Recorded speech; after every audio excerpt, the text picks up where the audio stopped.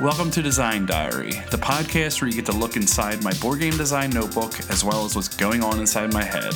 We look at a new word each day from the sense of mechanics, tone, theme, or inspiration for a full game. Today's word is maladroit. Lacking skill, cleverness, or resourcefulness in handling situations. Inept.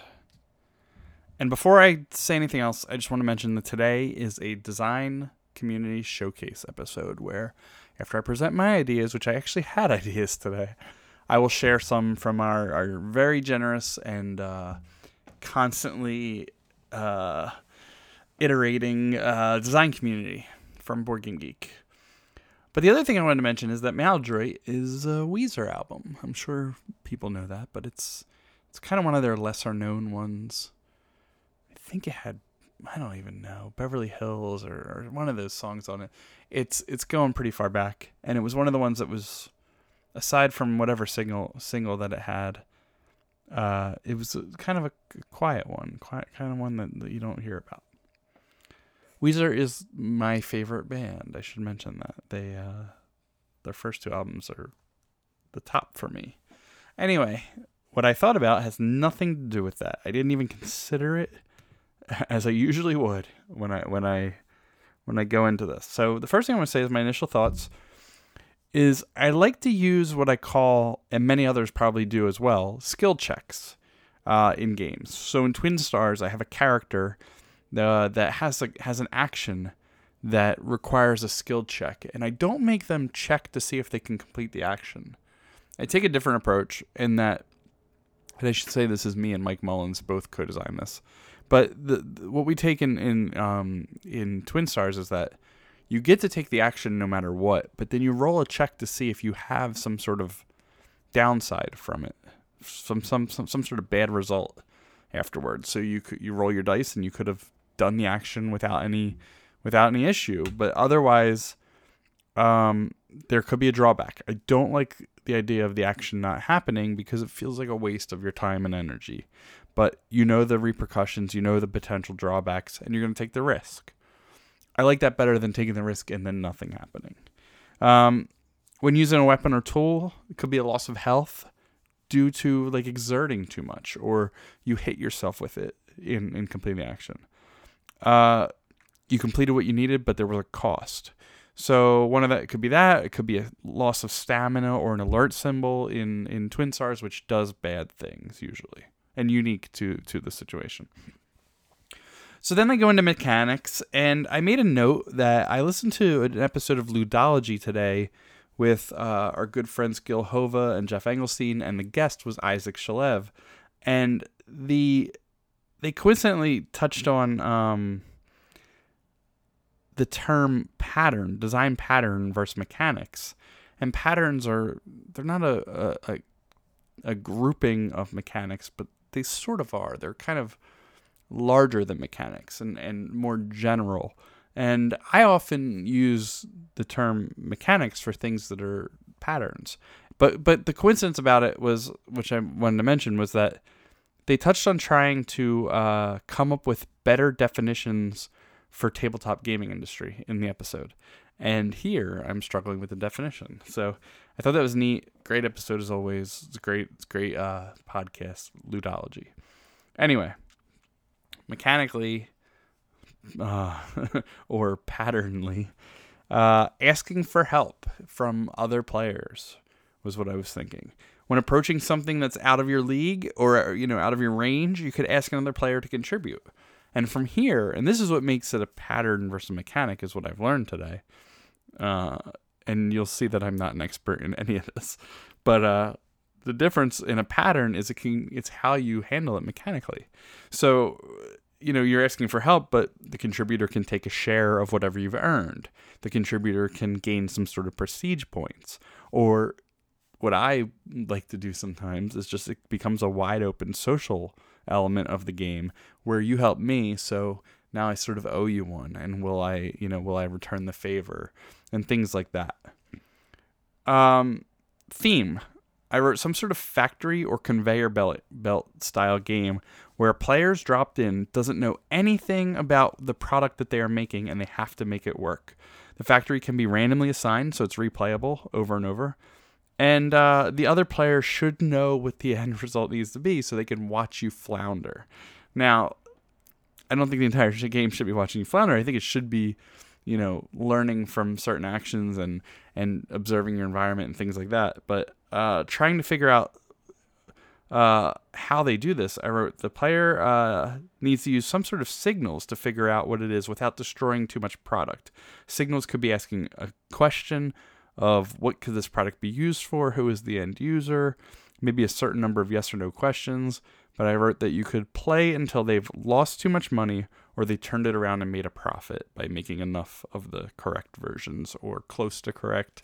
I don't know. Maybe there's a scale of hot and cold when you add something to it. But meanwhile, these things are popping down the line. And I don't know if it's real time or anything like that, but that was just the idea I had from a theme side. Final thoughts. I don't know. Let's go to the team and see what they have. So I'm going to read from Board Game Geek. So please excuse any of my stuttering and misinterpretation. But I'm going to read what everybody contributed. Today we had 1, 2, 3, 4, 5 different people jump in on this word. So this is J. Allen Henning, Jeffrey Henning. There's 2 names in Board Game Geek, and I never know which one to read. But J. Allen or Jeffrey, I don't think I've seen your name here before on one of these episodes. So welcome, and thanks for joining us. My idea, inspired by Maladroit, is level down. You start as a level 10 hero with significant skills, equipment, and resources assembled presumably from your mainly prior off-stage adventures. You and the other players are making a heroic last stand against an army of monsters, but the bards will only sing about the last of you standing. After a drafting phase, you will play down all of your skills and equipment. During combat, your shield will break, your quiver will run out of arrows, your sword will shatter, wounds will lower your skills, a gash on the forehead will potentially blind you, and so on. Your combat ability will eventually degrade. You'll become Maladroit. Eventually, you'll die, and finally, you'll die in glory. Next up was John A. White, which is Avoid Games with a capital V. Maladroit, to bumble. I got a single mechanism I'm working on, a dexterity game where your ability to maneuver is disrupted. I plan to make a game that uses vibration to make your effort maladroit. After playtesting my dexterity game, I found out it was easy to target with precision. I needed disruption in order to make the effort maladroit. I brought a jumping joggle bopper and a 3D printer and planned to house it. Players would then have to wrangle this thing to keep still in order to target properly. So a jumping joggle bopper is a vibrating, it's like a ball with these peg ends. Whoops, you can hear the video I'm playing just to see how it works. But it's basically it looks just like a little space something or another with these bumps sticking out, not like a space rock, almost like the ball on the end of a what is that weapon, the like a morning star, but they're not sharp, and it just bounces around in your hand. So there's a video on Board Game Geek for anyone who wants to see that. Adrian Pillai, Elf Boy.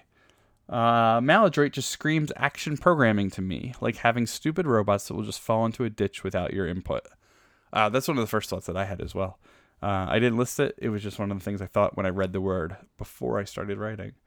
I'm thinking along the lines of a platformer type game where you need to lead maladroit lemmings up to the goal. You can lay down cardboard bridges for them to traverse chasms or make ramps to help them scale or descend otherwise precarious drop-offs or dead ends. The challenge, though, is all the lemmings get the same set of instructions from everyone. So if someone plays a left turn instruction or a turn left instruction, every lemming goes left whether they should or not. Next up is Caroline Berg. And Caroline's name is Adularia 25. Maladroit, a game of political dinners where everyone is more likely to start a war with their neighbors and neighboring countries than to prevent one. Think Duck Soup by the Marx Brothers. The goal is to make it through dinner by pissing off the least number of countries. Players have hands of awkward conversation cards to play, which other players can choose to escalate, and when there are cards to mitigate, though you'd only want to mitigate your own conversations. And last up is Patrick Mullen, whose name is Saluk. S-A-L-U-K.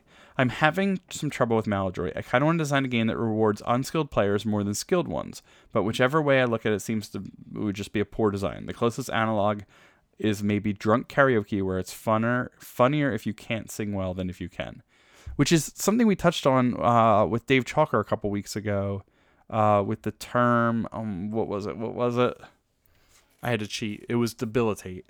Debilitate was, we talked about a drinking game where the more that somebody drinks and the more that the night goes on, the more they're naturally impaired and the harder the game gets. So it just kind of made me think of that for a second. So back to Patrick. So I guess my game is a board game themed around karaoke. As everyone gets drunker, the singing gets worse. And if you aren't drunk enough, poor singing hurts your ears. You want to get the most happies from the audience when you sing and get the least amount of "oh, it hurts" while listening to other singers. The amount of drunk everyone is hidden, so you don't know how poor or how good at singing you need to be when you get up on stage to get the best scores.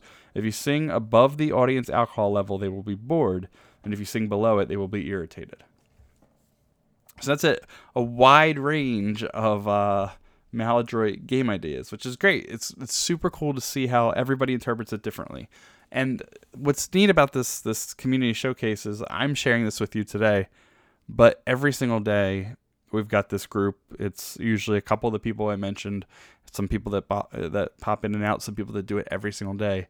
But just reading along in Board Game Geek, we get to see this every day. So my ideas are okay. The group's ideas are great. So it's really cool to kind of see this going on. And that's it for today. We'll be back again tomorrow. It's just me. We'll be back on Wednesday with Rob. Thursday and Friday, just me again, and a special guest this weekend. So thanks for joining us, and we'll see you again tomorrow.